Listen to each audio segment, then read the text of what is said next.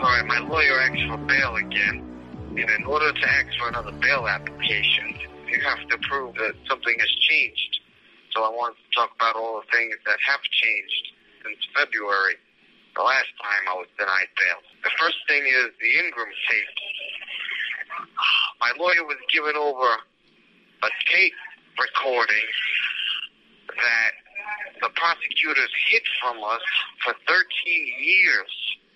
That proves that I had nothing to do with this crime, and it further implicates Russo, actually. The second thing is a Cleary letter that we were just finally given over. That was written in 2006, but we just got it a few weeks ago. This letter helped Cleary with his probation or to get back into colleges. It was a benefit from the DA's office, wrote him a letter of recommendation, and they told the jury several times that he got nothing in exchange for his testimony. And the next thing is the fact that Detective Burns did perjure himself, and I now have proof. Burns says that he met John Avito at a drug program several weeks before John Avito needed anything. That's what he came to my evidentiary hearing and said. But I knew that was a lie because John Avito himself admits that he didn't call Detective Burns until after he got in trouble and he needed something. And now I have a recording of Burns being questioned and not remembering anything about seeing him in a drug program. So he got up on the stand and totally contradicted a statement that he made on tape just a few weeks before. And the last thing is the fact that Russo admitted to this crime, which shows I have nothing to do with it. So all of those things have changed since February. Yet when I went to court and my lawyer spoke about all those things and asked for bail, Judge Chun says the only thing that has changed, if anything, and he even repeated it, he said, the only thing that has changed, if anything, is this letter that was written several years after Cleary testified. My lawyer corrected him. He said, no, just a couple months. It was written just a couple months after he testified, Ron. He said, oh, okay. Well, the only thing that changed, if anything, is this letter, and that's when I was in total shock. I couldn't believe that he just totally ignored all these other things that changed, including the fact that Russo admitted that he acted alone and he committed this crime. On top of that, these Ingram tapes are huge because this is something that also exculpates me, and the prosecutors totally just suppressed it from us and hid it from us for all these years, which is the epitome of prosecutorial misconduct. And that's when I couldn't take it anymore, and I said, this is wrong. This is wrong what you're doing to me. This is not right. I'm suffering. And they dragged me out. So that's actually what happened at my court date. I don't know if anybody got to read about it, but I heard it was in the newspaper. And I heard they made it look like I flew into a rage. It's not really exactly what happened.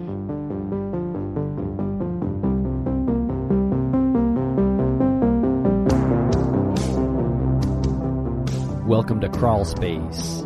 What you just heard was a call with Rikers Island inmate John Juka. John Juka, who is no longer serving 25 years to life.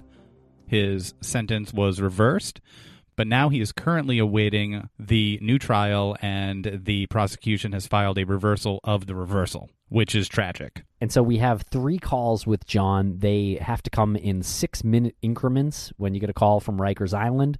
So the first one you just heard was one that was recorded by John's friend, and then this next 10, 11 minutes is our 2 calls with John. Apologies for us being unfamiliar with how this all works. This is the first time that we've actually called a prison or received a phone call from an inmate at a prison, and we were aware that they were 6-minute calls, but we didn't realize that they would cut off so abruptly as they did. So there's a lot of information that John tries to get out, and you can tell that he's very well versed in how to get information out in 6 minutes. So they're very, very interesting, and they're very quick. And so after we talk to John, we round out the episode with hearing from John's mom, Doreen Quinn Giuliano, Mother Justice, of course, who has been on this show twice before.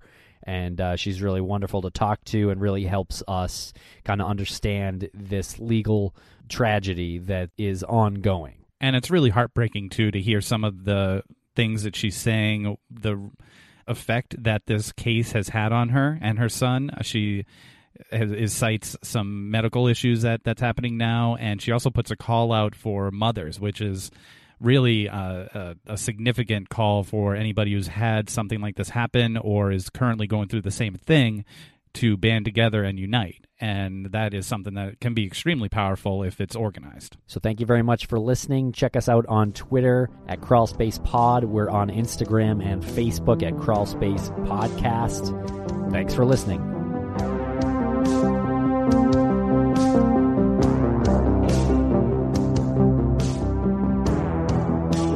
This call is subject to recording and monitoring. To accept charges, press 1. To refuse charges, press 2. Thank you for using Securus. You may start the conversation now. Hi. How you doing? I'm doing pretty good. How are you doing? No, not bad. I'm hanging in there. I know it's after 2 o'clock. I'm sorry I couldn't call you earlier. Yeah, no, not a problem at all. We're here. I'm here with Lance, and actually we're recording already. We were waiting for your call. Nice. Okay. Hey, John, how's it going? Hi, Lance. How you doing? Nice to meet you. Nice to meet you as well. This place is such a madhouse, really. It's so totally different also than it was back when I was here in 2004, 2005. It's a totally different world. In what ways? And it's a different world from upstate, too, you know? Yeah. What was the conditions like upstate? It was much more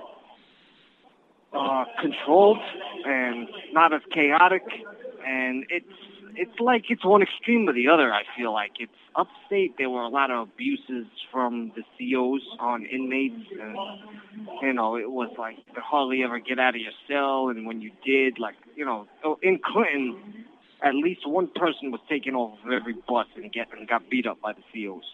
No kidding. And that's when the pendulum was all the way to the left. Now here, the pendulum is all the way to the right, and it's like the opposite of that. It's total chaos, no control. They've lost control of the inmate population on Rikers Island. And there is no balance. There is no medium. It's like one or the other, it seems like. Yeah, we noticed the story from the other day that a corrections officer was stabbed. Yeah, but stuff like that happens all the time. It just doesn't get reported on. There's about 15 alarms a day here alone. In my building alone, some block down. Somebody got strangled to death just last week in a couple of dorms down from me. How do you keep your nose out of trouble? I just try to, stay to myself and avoid the unnecessary bullshit. Because there's unnecessary stuff in it, but then there's other stuff that's unavoidable. So the unavoidable stuff, you just have to fight. That's it. How long have you been in Rikers so far? Since February. What was the purpose of them moving you to Rikers? So my conviction was overturned. So the 25 to life was thrown out. And so I don't have 25 to life anymore. That's what a reversal basically means. The conviction is overturned, and it's like you just got arrested and indicted. So you're back on, I went from state prison to county jail. This is New York City's county jail. So to fight, either a new trial or to see how they're going to proceed with the case. So a couple weeks ago, you were in court for a hearing, and you mentioned to the judge that you were suffering. Was that more about Rikers, or is that just in general? It's both. It really is. It's just I couldn't believe that after my lawyer gave him we asked for bail, and we asked for bail in February. It was denied, even though 90% of the other people I see that get reversals, especially after this much time, get granted bail. Mine was denied. But all right. We waited several months, and in order to ask for bail again, something has to have changed. Several things in my case changed. Number one, my co-defendant admitted to doing this crime alone. So that's one. The second thing is they gave me a lot of evidence that they hid from me for 13 years. And we're talking about exculpatory evidence that would help to exonerate me. There's the Ingram tape. You have 1 minute left. And several other things. So my lawyer gave the judge a 15-minute speech about all these different things, at least 4 or 5 things that have changed since February. And then the judge turns around and says, well, the only thing that's changed is this letter that Mr. Cleary got. And then he repeated it again. He said, the only thing that changed, if anything, is this letter. One of the witnesses against me got a benefit in exchange for testimony. His testimony against me. His name is Albert Cleary. And I just couldn't believe that the judge just said that after we talked about 4 or 5 huge revelations. He says the only thing that changed since February is this letter. It just totally wasn't true. So I couldn't take it anymore. It's been one thing after another with this judge. He used to, during my evidentiary hearing, we used to cut us off at the knees when my lawyer was asking people on the stand questions, and he used to say, sustained, before the DA even objected. Before they even objected, he would say, Thank you for using Securus. Goodbye.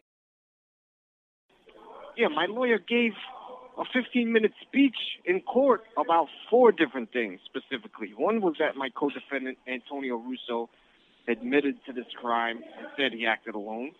The second thing was something we call the Ingram tape.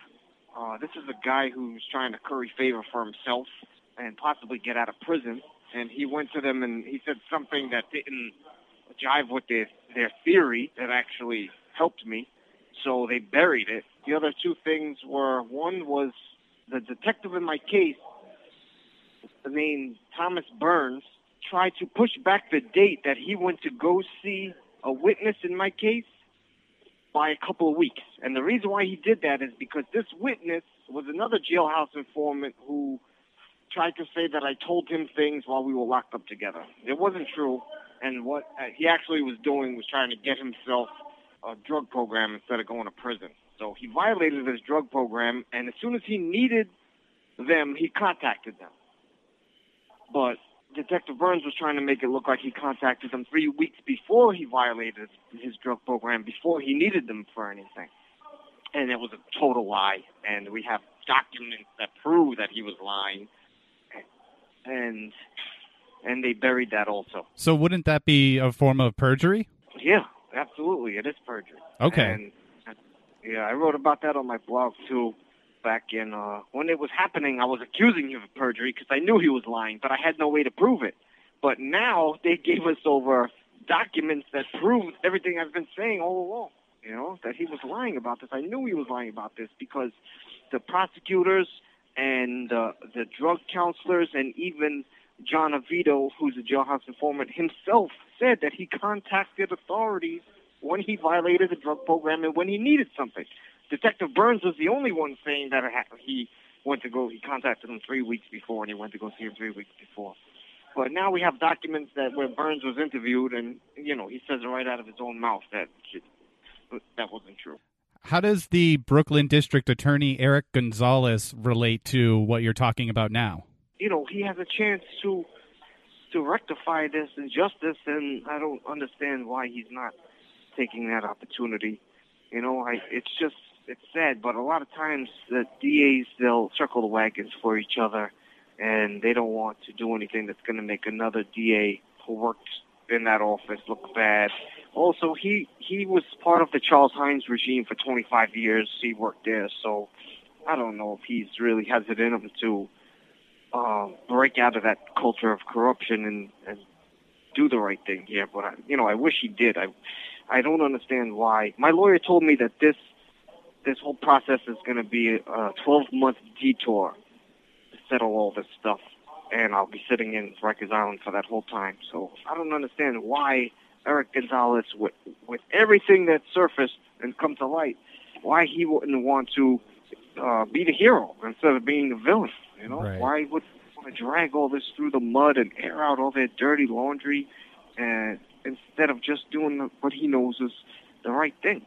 So it's going to be another 12 months before trial? Or if there's a trial? Another 12 months before we even think about pre-trial hearings or anything like that, because they got accepted to the New York State Court of Appeals, and they're trying to reverse my reversal.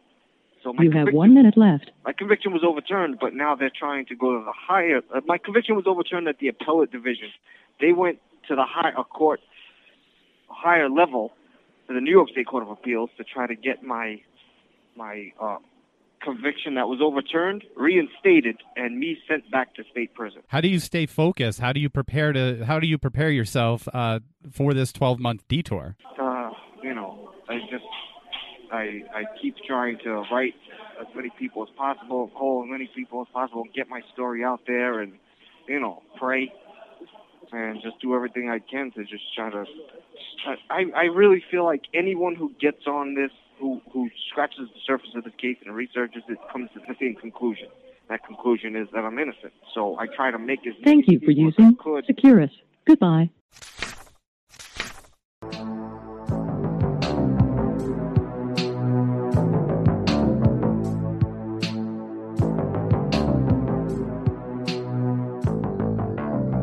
So Doreen Quinn Giuliano is joining us now. Doreen, can you tell us what happened at the hearing in court a couple weeks ago? Everything got postponed once again. We asked for bail, which was denied.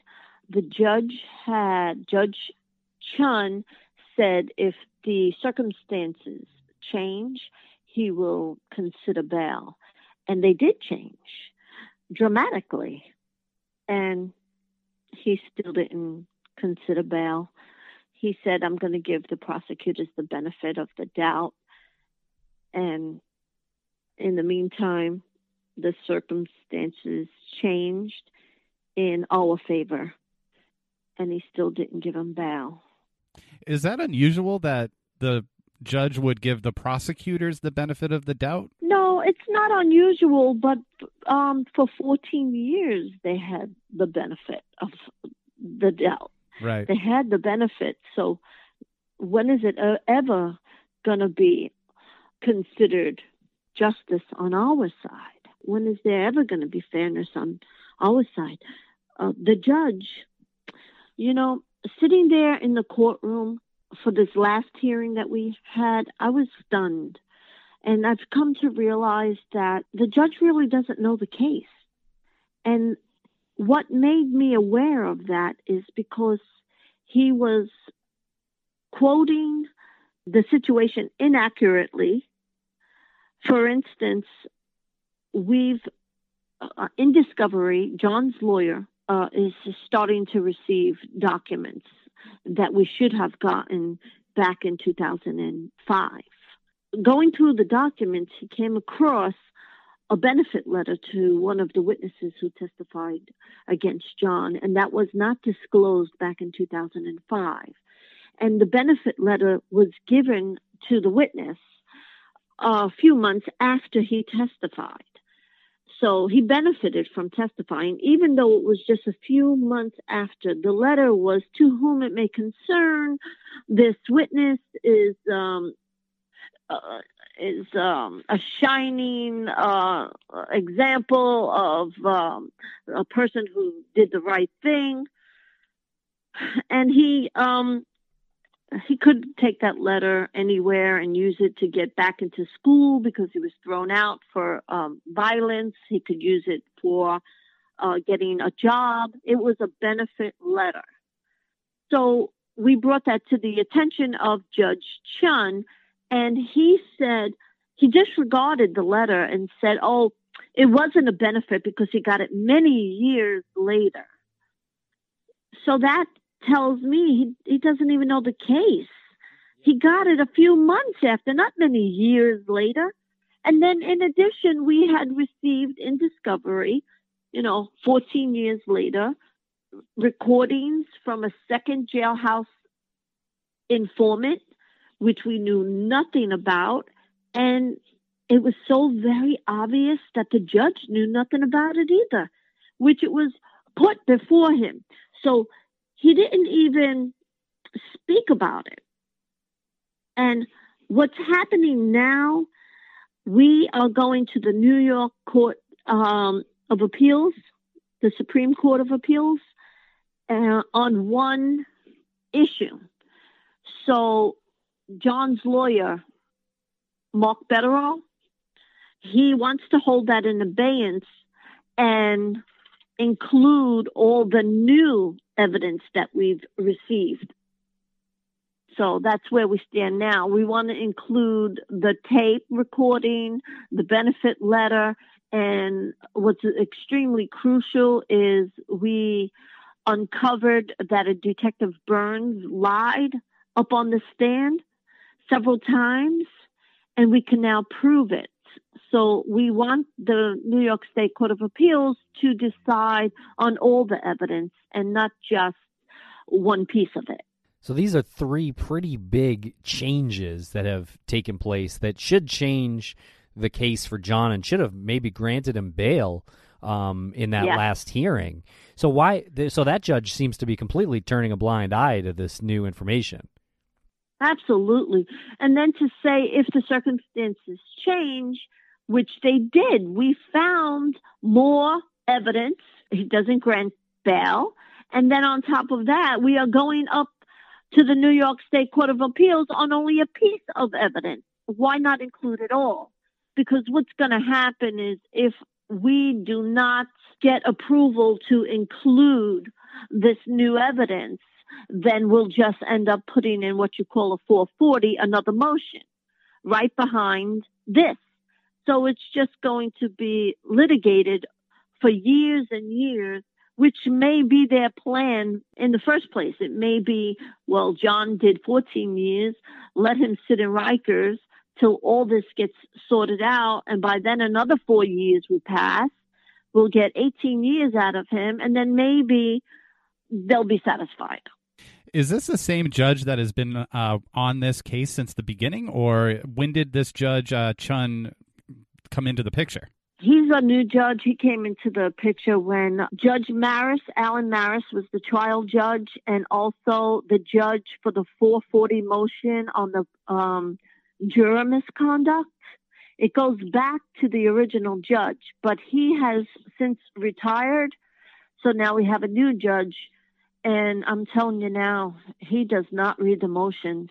He does not know this case.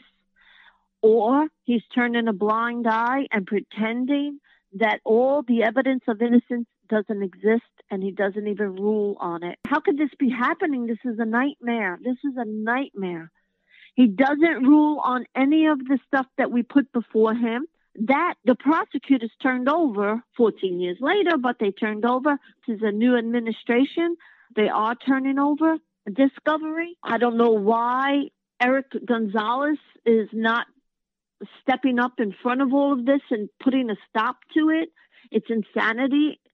It's going to come to a head someday. It's going to be revealed probably around election year. It's so frustrating. I'm waiting for somebody to do the right thing. And it's taking years and years off of John's life, off of my life. They're destroying us. What we uncovered about Detective Burns is very serious misconduct done by this detective. I don't know. I guess maybe they're afraid that we're going to go after them to sue everybody. But this, Tim, Lance, this isn't about suing. I don't care about the money. I just want my son. I'm on my knees right now. I just want my son. Yeah, we can definitely hear the frustration in your and John's voices. When John spoke to the judge in court and told them he was suffering, what did that make you think? What does it make me feel? Yeah, what did that make you feel? It's tearing us apart. It's wrong, and the worst part is they all know. They all know it's wrong, and the judge knows it's wrong. The district attorney, Eric Gonzalez, knows it's wrong. The public knows it's wrong, and they continue to drag this out. Why? I don't know. Is it pure evil? I don't want to believe that these people are evil. Do they think they're doing the right thing? I know damn well they know they're not doing the right thing. A mistake was made, and I'm looking towards them to correct it, and instead they just continue to dig this hole deeper. They're hiding more evidence. When I say hiding, the district attorney's office, they are turning it over. But the judge refuses to talk about it, to put it on the record for the journalist to write about it. He disregards a benefit letter and says he received this letter years ago. That tells me the judge doesn't even know what he's talking about.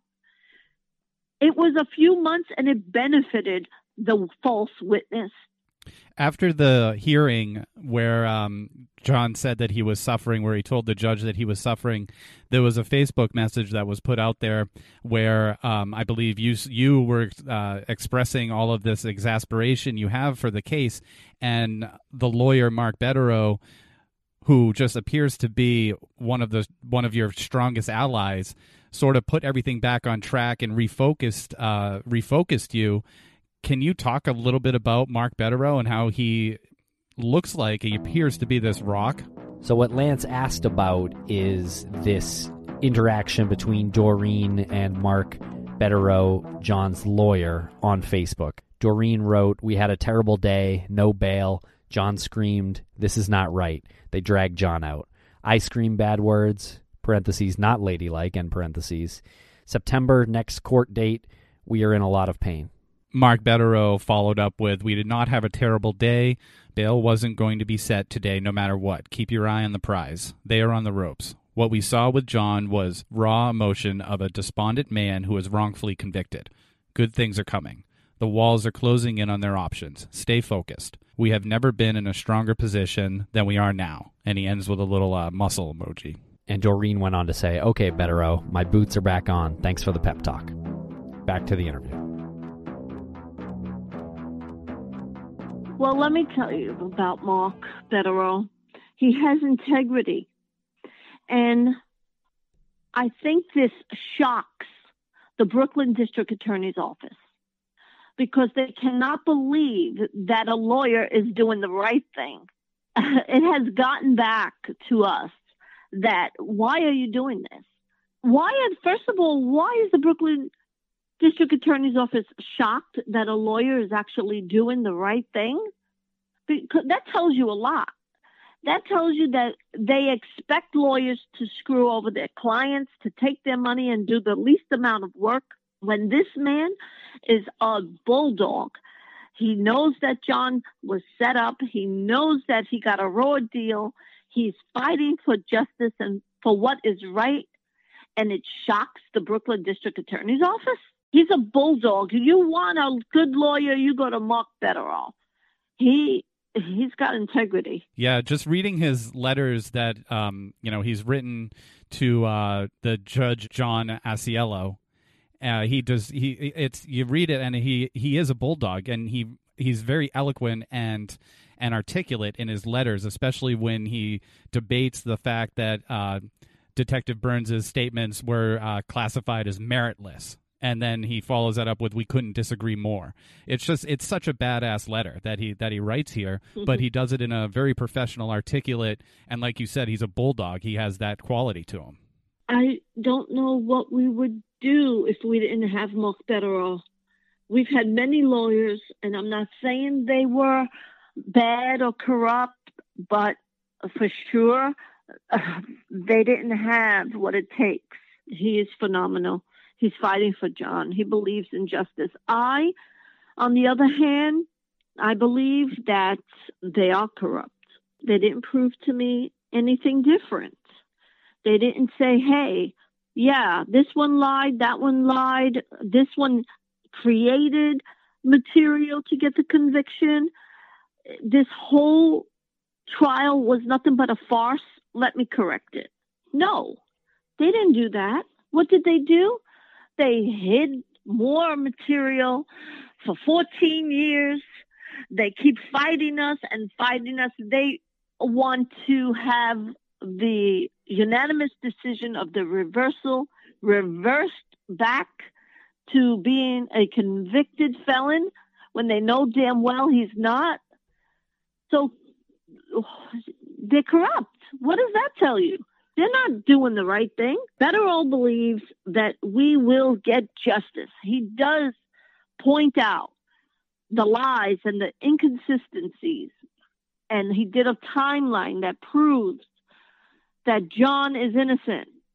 They know this. They are very well aware of this. They don't want the public to perceive them as putting innocent people away. So they have to continue this lie.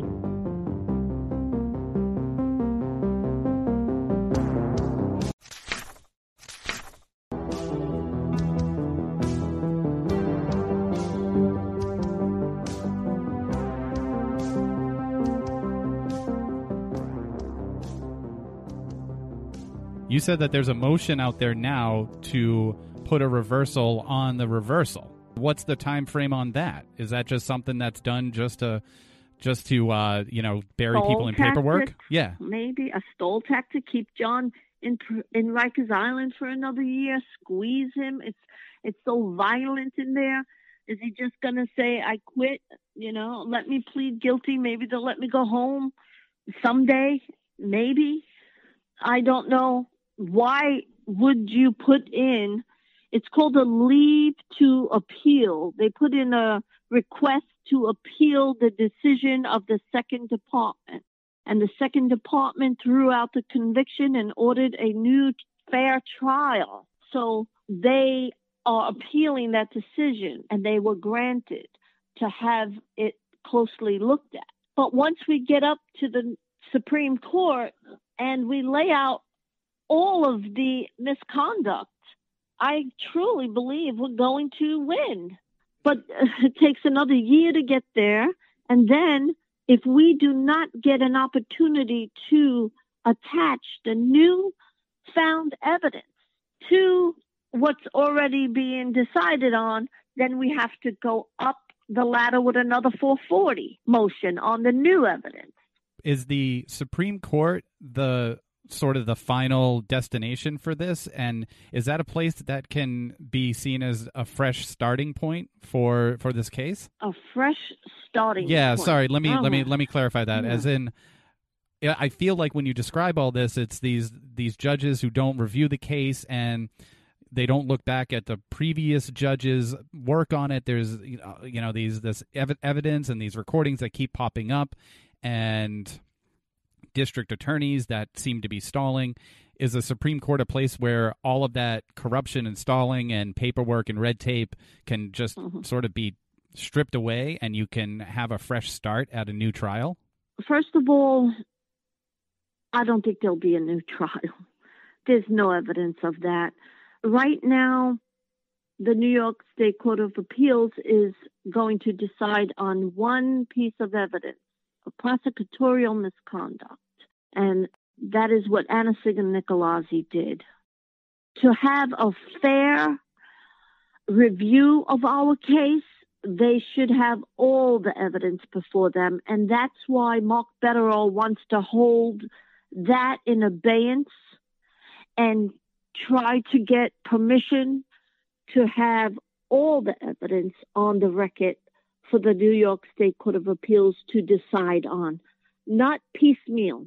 So when you say fresh start, it's just piecemeal that they're getting.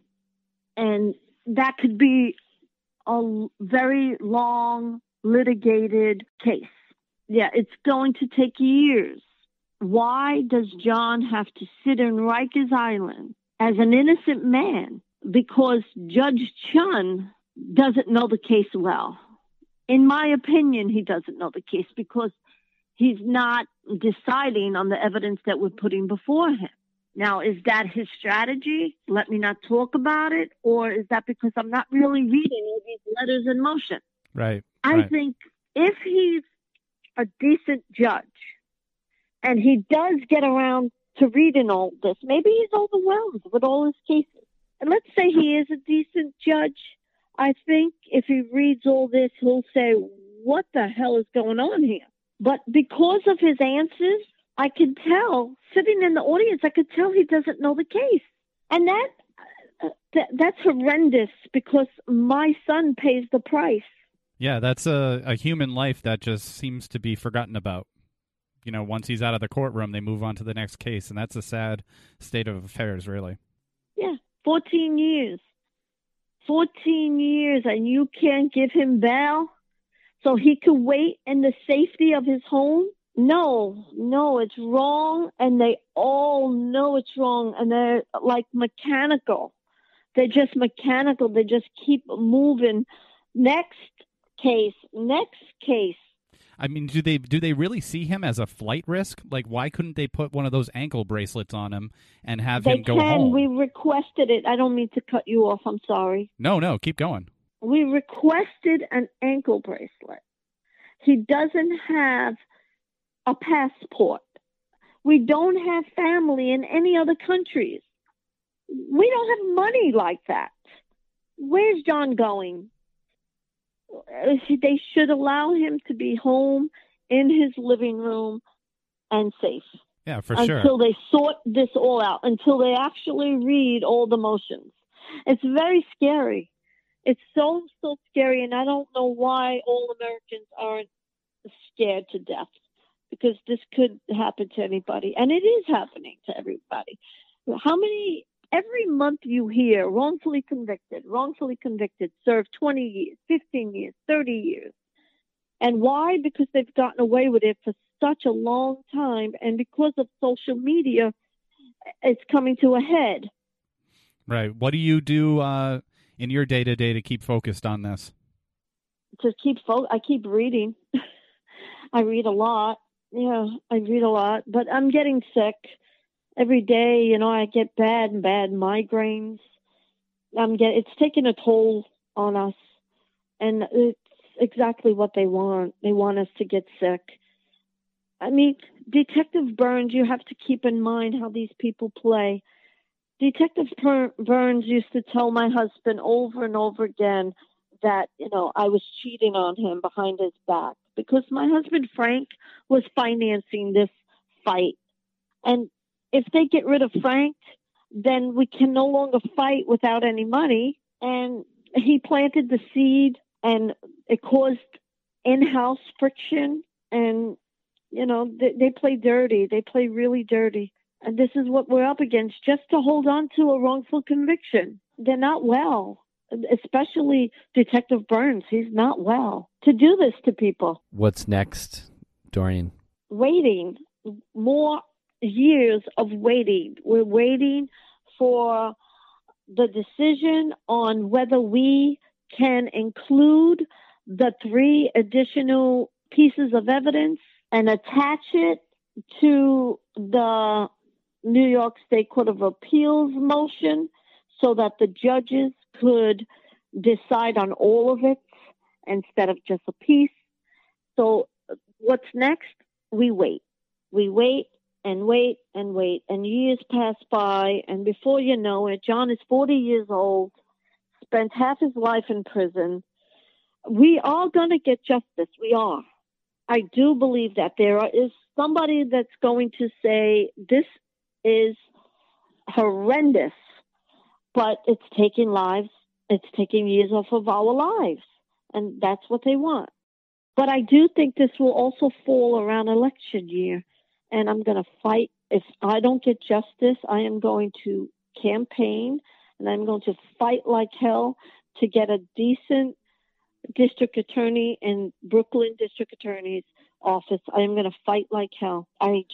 We need somebody who has integrity. Well, in the meantime, and again, we've said this before, anytime you want to come on and talk about this, even if it's just to clear your head and just, go off, it's, the platform's here for you. The floor is yours.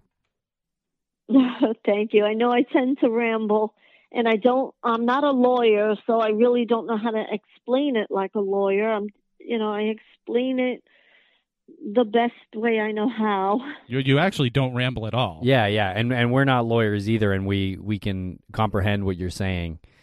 So you do a great job. Oh, thanks. I'm trying. I'm just getting so frustrated, and and it, like I said, it's taken a toll on us. I need mothers to come and just help us. I'm sorry. I just need mothers to stand up for other mothers, and to, if we unite, we could say enough is enough. You framed our sons, you framed our daughters, and they need to be held accountable. And those who we look towards for help turn a blind eye. It's horrendous. It's heart-wrenching. And your hands are tied. The courts are not fair. They are not. They are pro-prosecution, and they look at them for truth and justice, and all they do is lie. They lie to the jury, they lie to the public, and they hide stuff for the conviction. There's something very not normal about that. Well, there's power in numbers, and your call there for mothers to come out and contribute to this and have their voice heard. That's how real change is made, is when people assemble. So that's a pretty honorable thing that you're putting the call out to do right now. Yes, we can be so much stronger united.